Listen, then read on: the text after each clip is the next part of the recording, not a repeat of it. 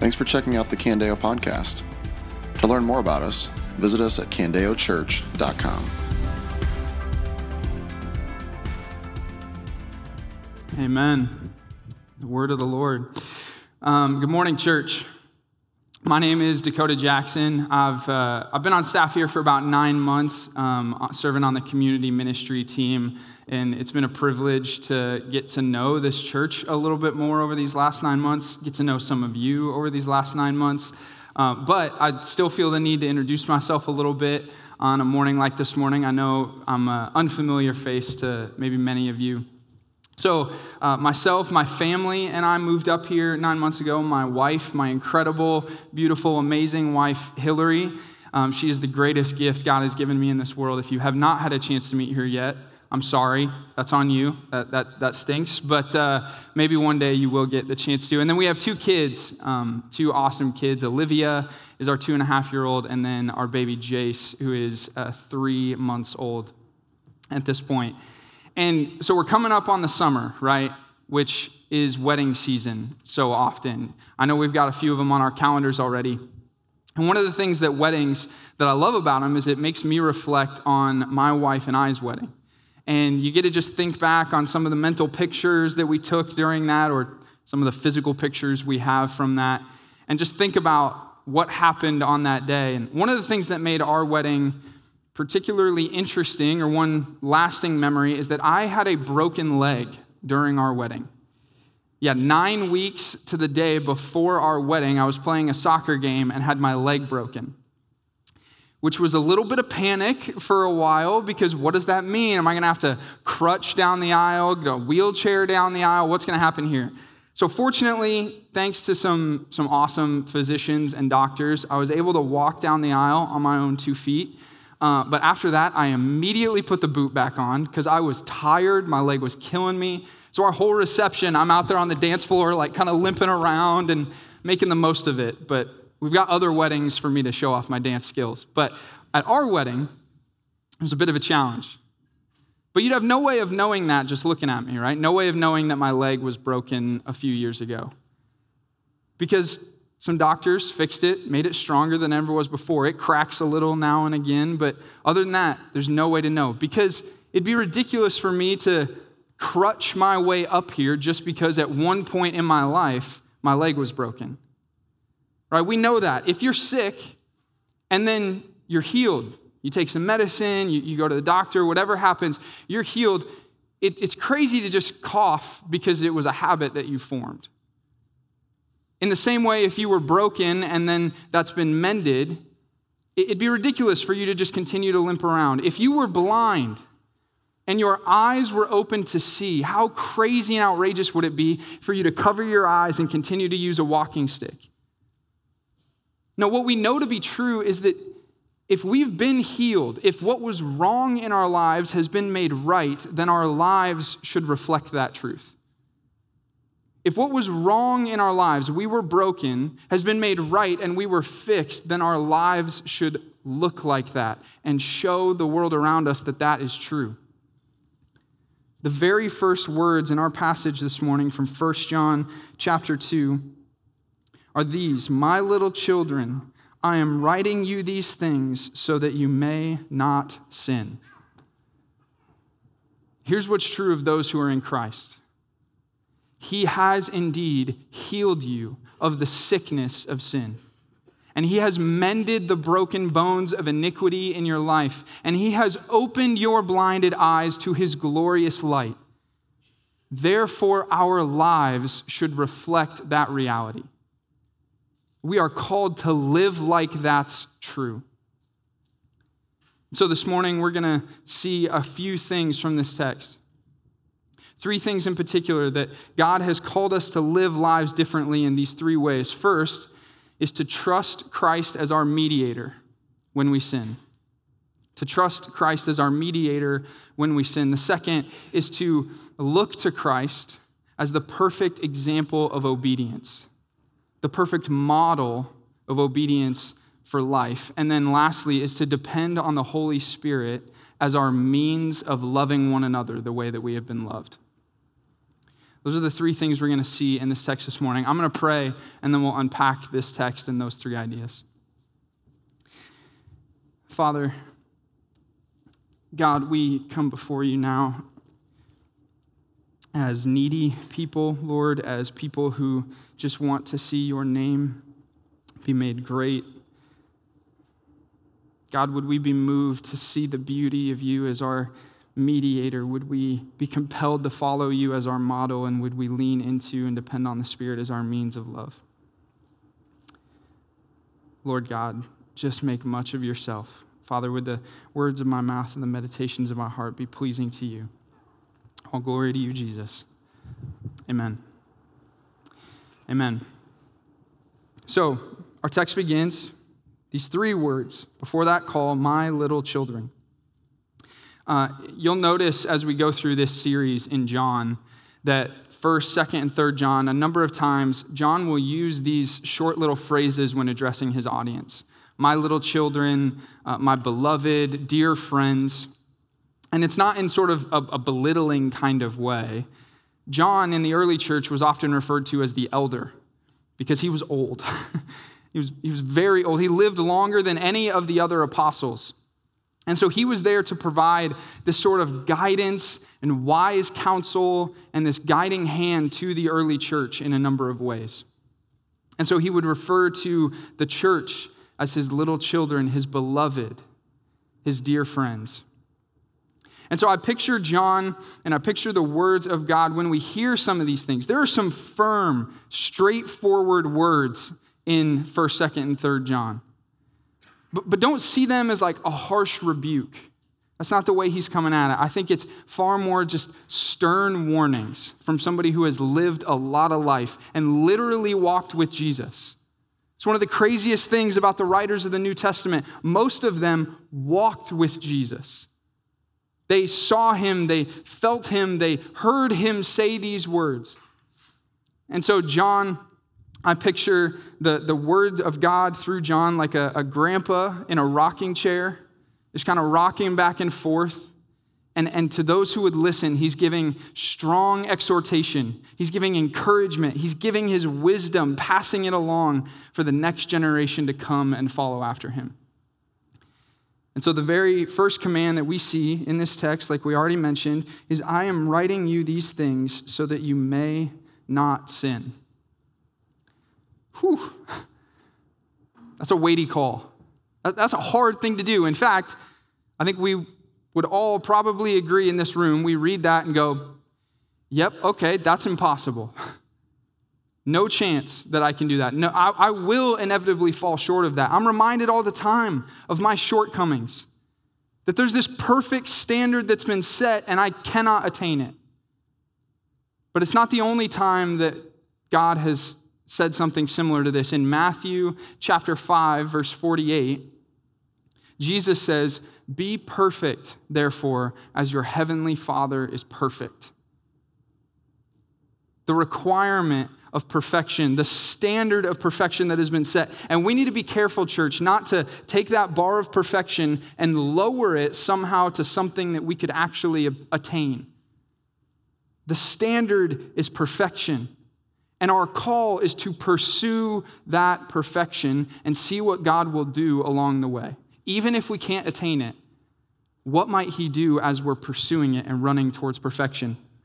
So one of the ways I want us to think about this is one of the greatest sports movies of all time is Remember the Titans. Incredible movie.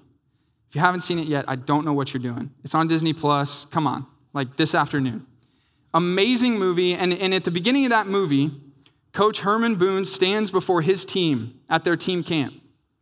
And he demands of them perfection. He says, you will not drop a pass or you will run a mile. You will not miss a blocking assignment or you will run a mile. You will not fumble my football or I will break my foot off in your John Brown hind parts and then you will run a mile. He demands perfection of his team. And while they didn't live up to that standard, they dropped passes, they missed blocking assignments, and come on, Petey, they fumbled the football. Hold on to that ball, Petey. They individually weren't perfect, but what happened is that as they strived towards and pursued that perfection, the Titans of T.C. Williams High ended their season perfect, undefeated state champs. It's not that we will attain perfection on our own, but it is what happens when we pursue perfection. God does amazing things, and two of them that I want to point out this morning. The first thing that God does as we pursue perfection is that he gives us a greater zeal for righteousness. What do I mean by that? I mean, he gives us more and more of a desire to live the holy lives that he's called us to. The more we strive to be perfect, the more we will desire that sinless, that holiness, that righteous life that God has called us to live. It's like a momentum game. As you start to see victory and freedom from sin in certain areas, you'll begin to want to see more freedom and more victory from sin in more areas. You'll come home from work and your kids will come home from school and you're patient with them, not quick to anger. You're even at bedtime, you're patient and loving towards them, and you'll begin to see not only the effectiveness of that, but the beauty of that. Or if greed is a struggle in your heart, the more that you give your money away, the looser and looser those chains of greed have on your life. Giving away and leaning more and more into this pursuit of perfection will give us more motivation to pursue more perfection, to be zealous for righteousness. So that's the first one. But the second one is that in our pursuit of perfection, like we've been called to in here in verse 1, is that we will be reminded that we're not perfect. Now, I know what you might be thinking. Okay, I like the sound of that first one. Zealous for more righteousness. Cool. That second one, reminded that I'm not perfect. I don't know about that. I don't know if I need to be reminded of that. Well, here's why 1 John 2 would beg to differ. Because when we're reminded that we cannot be perfect, we are also reminded that we are in need of somebody else's perfection. Here's what the text goes on to say. But if anyone does sin, we have an advocate with the Father, Jesus Christ, the righteous one.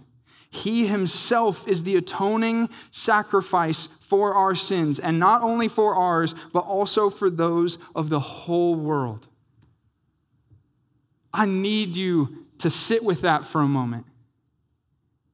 When you sin, you have an advocate in Jesus Christ, the righteous one, the Holy One of God, the King of Kings, the Lord of Lords, the one who upholds the entire universe.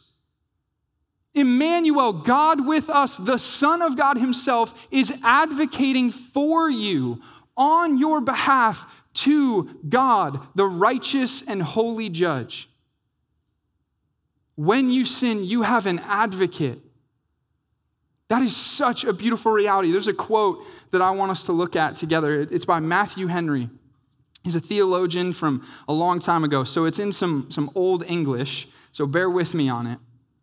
But it is beautiful, and it wonderfully articulates this idea: what makes Jesus a good advocate? I'll read it for us. It says, by his qualification for the office, it is Jesus Christ the righteous one in the court and in the sight of the judge.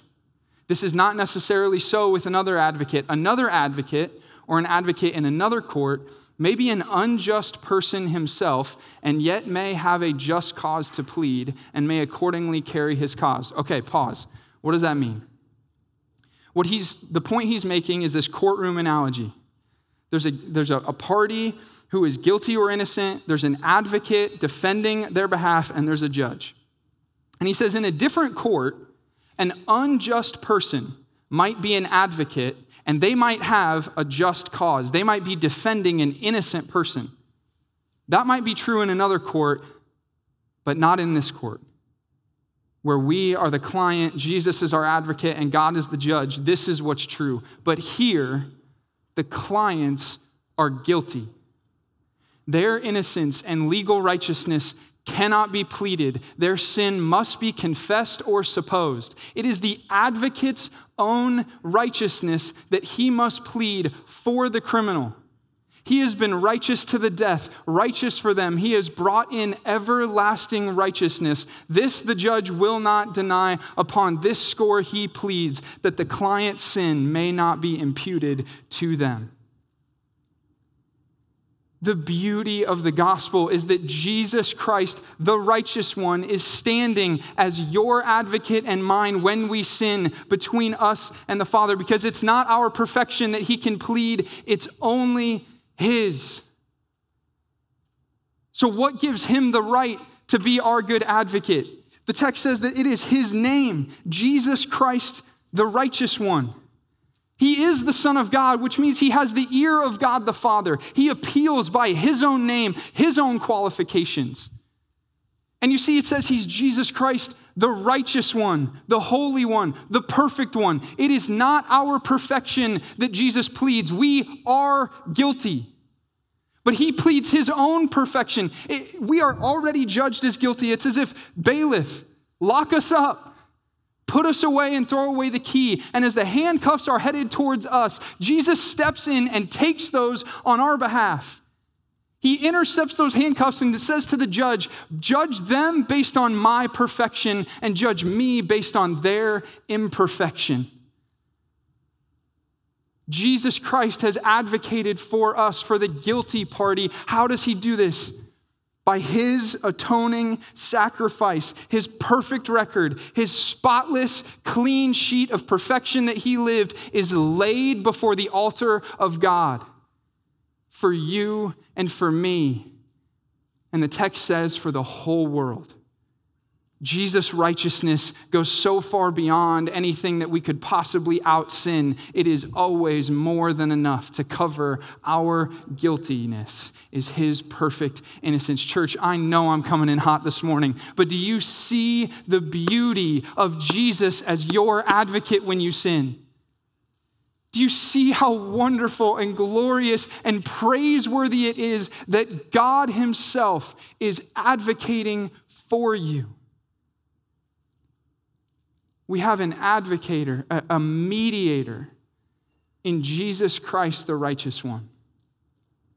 We need to trust him and praise him because he alone is able to do that for us. And he does so freely and so graciously. Now, I know I could wrap it up there. We could all go home praising Jesus. But the text goes on. And so does the call of the Christian. You see, the call of the Christian is not just the absence of sin. It is also the presence of something good. And here, in particular, we will see the presence of obedience and love. These next two paragraphs, these next two sections of our text are calling us to live like Christ lived and to love one another the way we have been loved by him. And I think this is a pretty pervasive issue in America, honestly, is that we can get so hyper-focused on avoiding doing bad things that we can miss the reality that we need to focus on doing the right things. So I'll just avoid sin at all costs, but we miss that we're also called towards something, not just away from something. It'd be like playing a game of basketball where you go out on the court and you say, I got one goal, don't foul.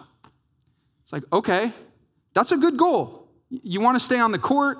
You're not very effective to your team. If you fall out of the game, it makes all the sense in the world. But if that is your only mission, you will not be very good at the game of basketball because basketball is about taking the ball and putting it in the basket.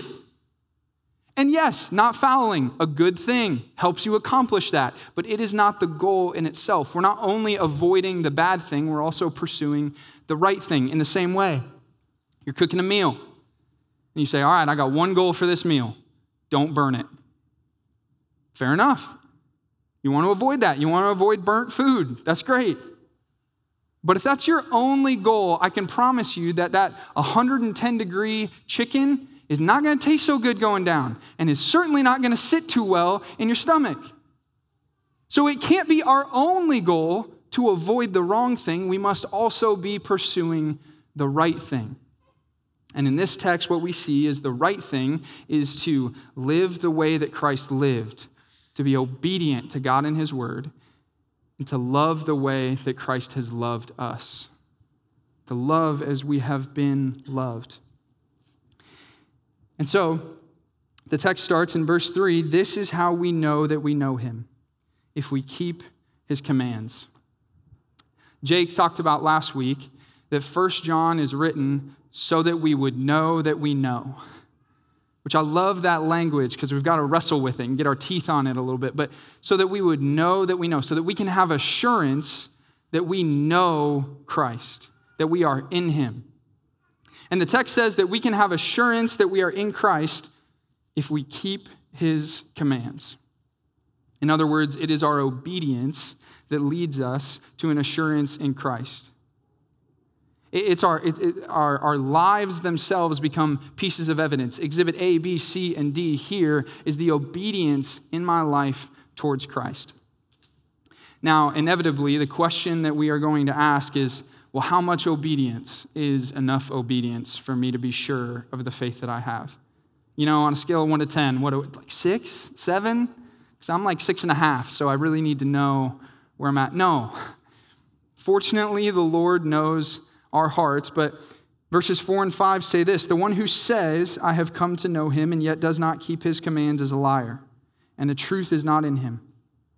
But whoever keeps his word, truly in him, the love of God is made complete. This is how we know we are in him. So God knows your heart and knows your pursuit. But here's the question that I want us to ask ourselves as it comes to this topic of obedience and assurance. Does Jesus have your life service, or does Jesus just have your lip service? Is your life in service to Jesus and his lordship and his kingdom and the things of God, or is it just your lips? Is it just the words that come out of your mouth? Is it just the picture that you present to the world that is in service to him? There's a stern warning here that John gives. The one who says that but does not keep his commands is a liar, and the truth is not in him. We need to heed that warning and ask ourselves the questions, am I just giving you lip service, or is my life in service to you, Jesus? Our lives should be beacons of obedience to Christ because of what he has done for us. And now here's one of the obstacles I think often stands in our way as we pursue this, is it's the way we evaluate maturity as Christians. And it's different than the way we evaluate maturity in life. Because here's what's true. In life, the more mature you are is evidenced by the more independent you are. Right? I have a 3-month-old. You leave him alone for 2 minutes, and he might just collapse into a puddle of tears and crying, and they cry for no reason. What do? He can't be independent. He's very immature. But this last week, I had to go out and mow my lawn, and I was hanging out with our 2.5-year-old Olivia, and the rain was coming in, and my lawn was definitely in need of being mowed. So I was like, all right, I got this. So we went to our back room, and I put Frozen on our TV. Thank you, Anna and Elsa. I appreciate you. And I went outside, and I mowed our lawn for like 20 to 30 minutes. Now, she was watching the movie, and then she'd look out the window and wave at me, and she's so cute. So it was adorable. But it showed me something. My daughter could go 20 or 30 minutes in a room watching a movie while I went out and mowed the lawn. Her level of independence increased, and therefore, in my opinion, her maturity increased. And that's just true of life. You get older, you then go off on your first day of school, increased independence, increased maturity. You get a car and you get your driver's license, a big increase in independence, increase in maturity. You go off to college. Some of us get less mature, but you're supposed to, more independent, more mature. And before you know it, you're 26 years old, your parents kick you off their insurance, and now you are left to fend for yourself. Independent, increasing in maturity. But here's the truth. It's the exact opposite that is true in the kingdom of God. Your dependence on Christ is actually the sign of your maturity. The more dependent you are on Jesus for every single thing in your life, the more mature you are as a believer in him. And one of the ways that that plays itself out is in our obedience. If we are obedient to God and to his word, that is a sign of maturity. And so on this point, I want to talk to two groups real quick. First is to the group who is young in life or young in the faith, new to the faith. You don't have to wait till you've been following Jesus for decades and decades and decades in order to be mature as a believer. You can be obedient to God and to his word and let that mark your maturity. Let that be the signal for how mature you are in Jesus. And you can start to lead those around you who have maybe been following him longer than you by being obedient to God and his word. And the second group I want to talk to is those who have been walking with Jesus for a very long time. Now, first, that is so beautiful and worthy to be celebrated. Praise God for the work he has done in your life. But here's the challenge I want to give. Don't get complacent in your obedience. Don't get complacent in your obedience to Jesus. I've been working in ministry long enough now that you start to hear some common phrases. And one of those phrases that I've often heard has come from people who've been walking with Jesus a long time. And it's this: that's just who I am. That's just who I am. And it's often when talking about sin in our life. I'm just kind of an angry person. That's just who I am.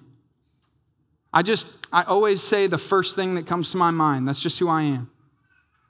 I have an addictive personality, so I struggle with alcohol. I struggle with pornography. That's just who I am. It's just a part of who I am. Here's the reality.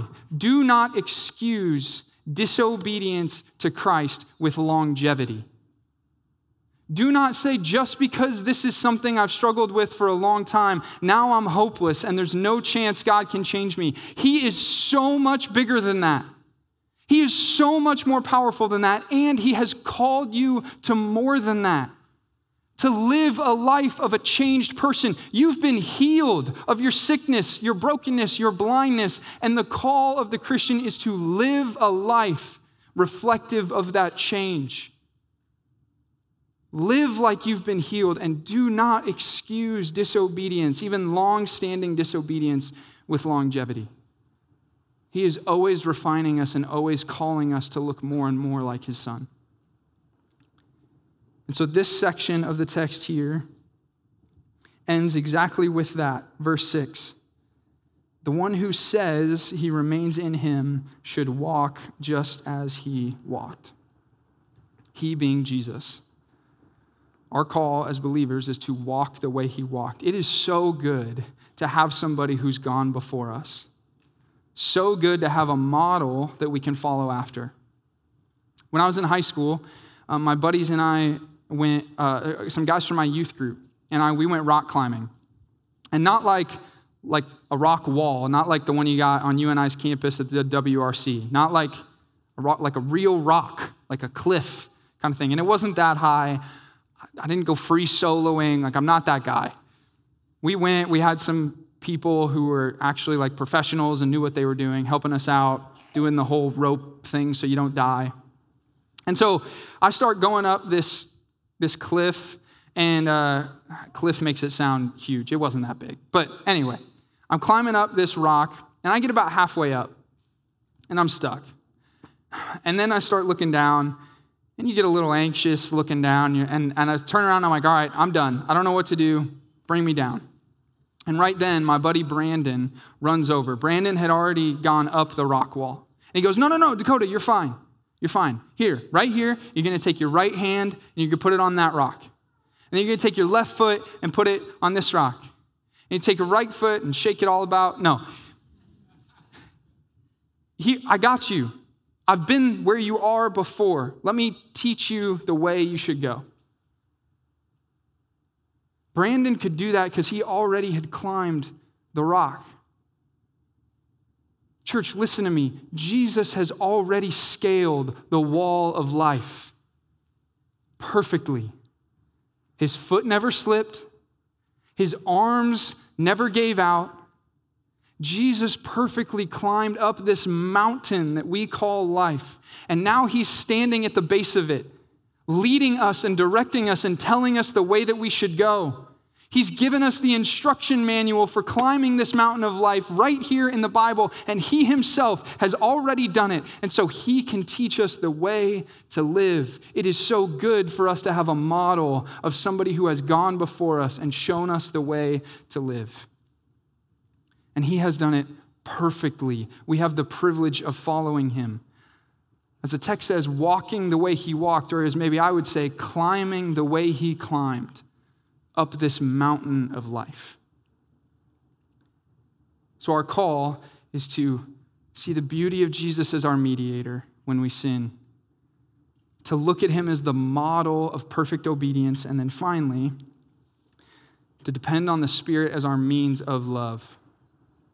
This last section, verses 7 through 11, can be summed up like this: love the way that Christ has loved you. Love the way that Christ has loved you. Verses 7 and 8 say, "Dear friends, I'm not writing you a new command, but an old command that you have had from the beginning. The old command is the word you have heard. Yet I'm writing you a new command, which is true in him and in you, because the darkness is passing away and the true light is already shining." So the section's on love, and it begins with a little bit of a confusing back and forth. It's like, all right, God, what are you telling us? It's old. The command to love is old. It's also new. What's going on? Well, the way I want us to think about this is love itself, the command to love, is as older than time. It's the motivation for creation. God created things out of love. We are created as beings for him to love and us to reciprocate that love back to him. But also, especially to the original audience of this text, that love had come in a more beautiful and glorious and powerful way than ever before. When Jesus showed up on the scene, the love of God was way more fully on display than ever before. So it's new and old. Here's how I want us to think about it. An Oreo cookie. Incredible, right? An amazing classic snack. It's been around forever. It's over 100 years old. Milk's favorite cookie. You and I know it. It's amazing. So it was always good. We always had the Oreo.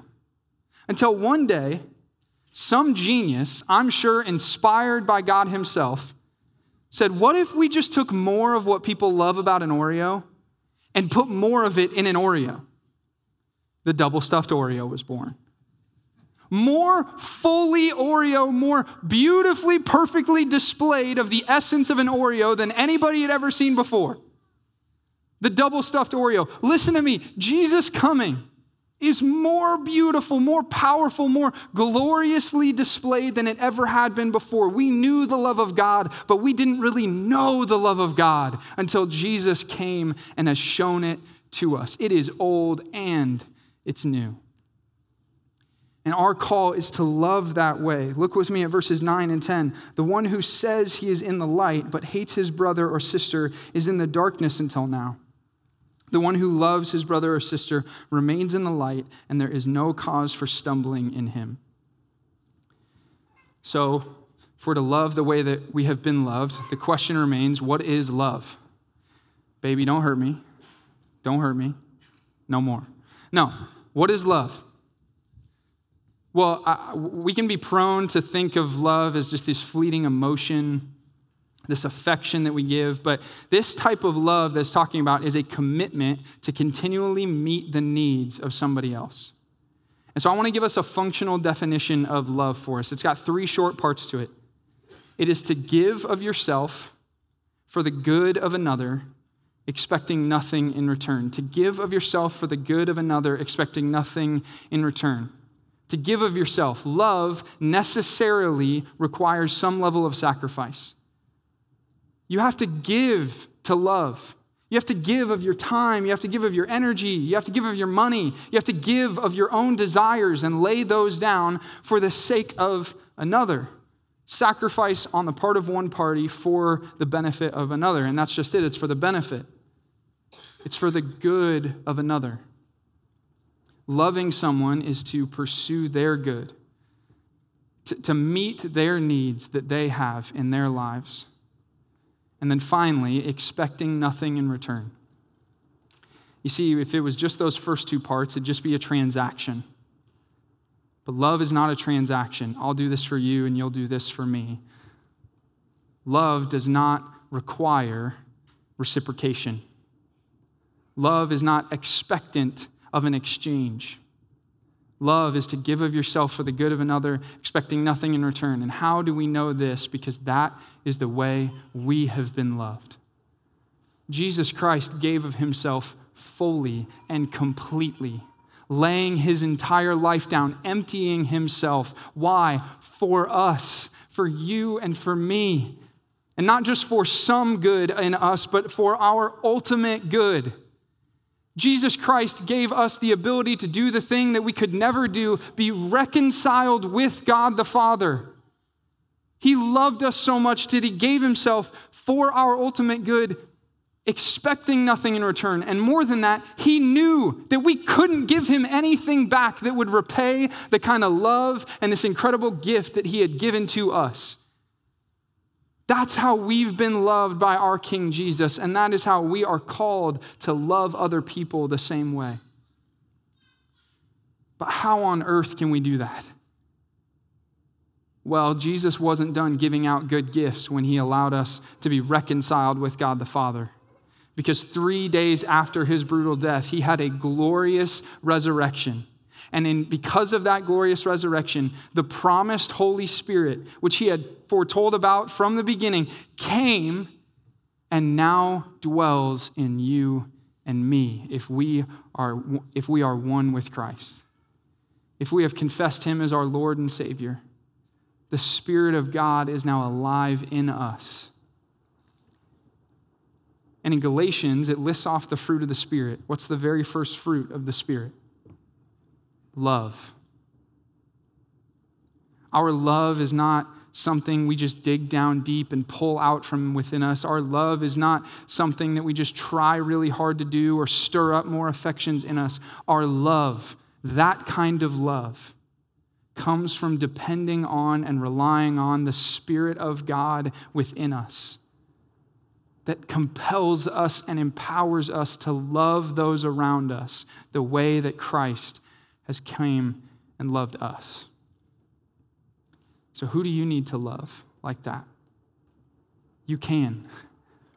You have the power of God in you to love the way that you have been loved by Jesus. So church, this morning, we need to trust and worship and praise and thank our great mediator, Jesus Christ, who is our advocate when we sin. We need to look to him as the perfect model of obedience, following the way he lived his life so that we too can live like God has called us. And lastly, we need to depend on the Spirit of God inside of us that is empowering us to love, to give of ourselves for the good of another, expecting nothing in return. Amen? Amen. Let's pray. Heavenly Father, Lord, we are but vessels to be used by you. But you have given us even more than that, God. You've given us purpose and calling. You've given us direction. You've given us yourself. And there's nothing more that we could ever need than you.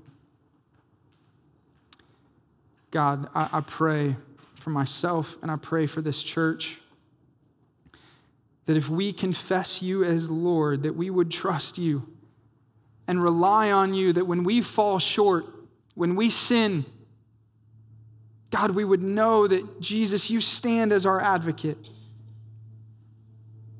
And then we would know that we're called to more, not just to avoid sin, but to pursue good and godly, righteous things, to be obedient to you. Lord Jesus, help us to be obedient by looking to you. And lastly, God, I pray that you would move in power and your Spirit would change us, compel us, and move us towards a love towards our brother and sister. God, only you can do these things. And so would you do them for your name's sake and your glory? Amen. This has been a message from Candeo Church. To learn more about us or to hear more messages, visit us at candeochurch.com.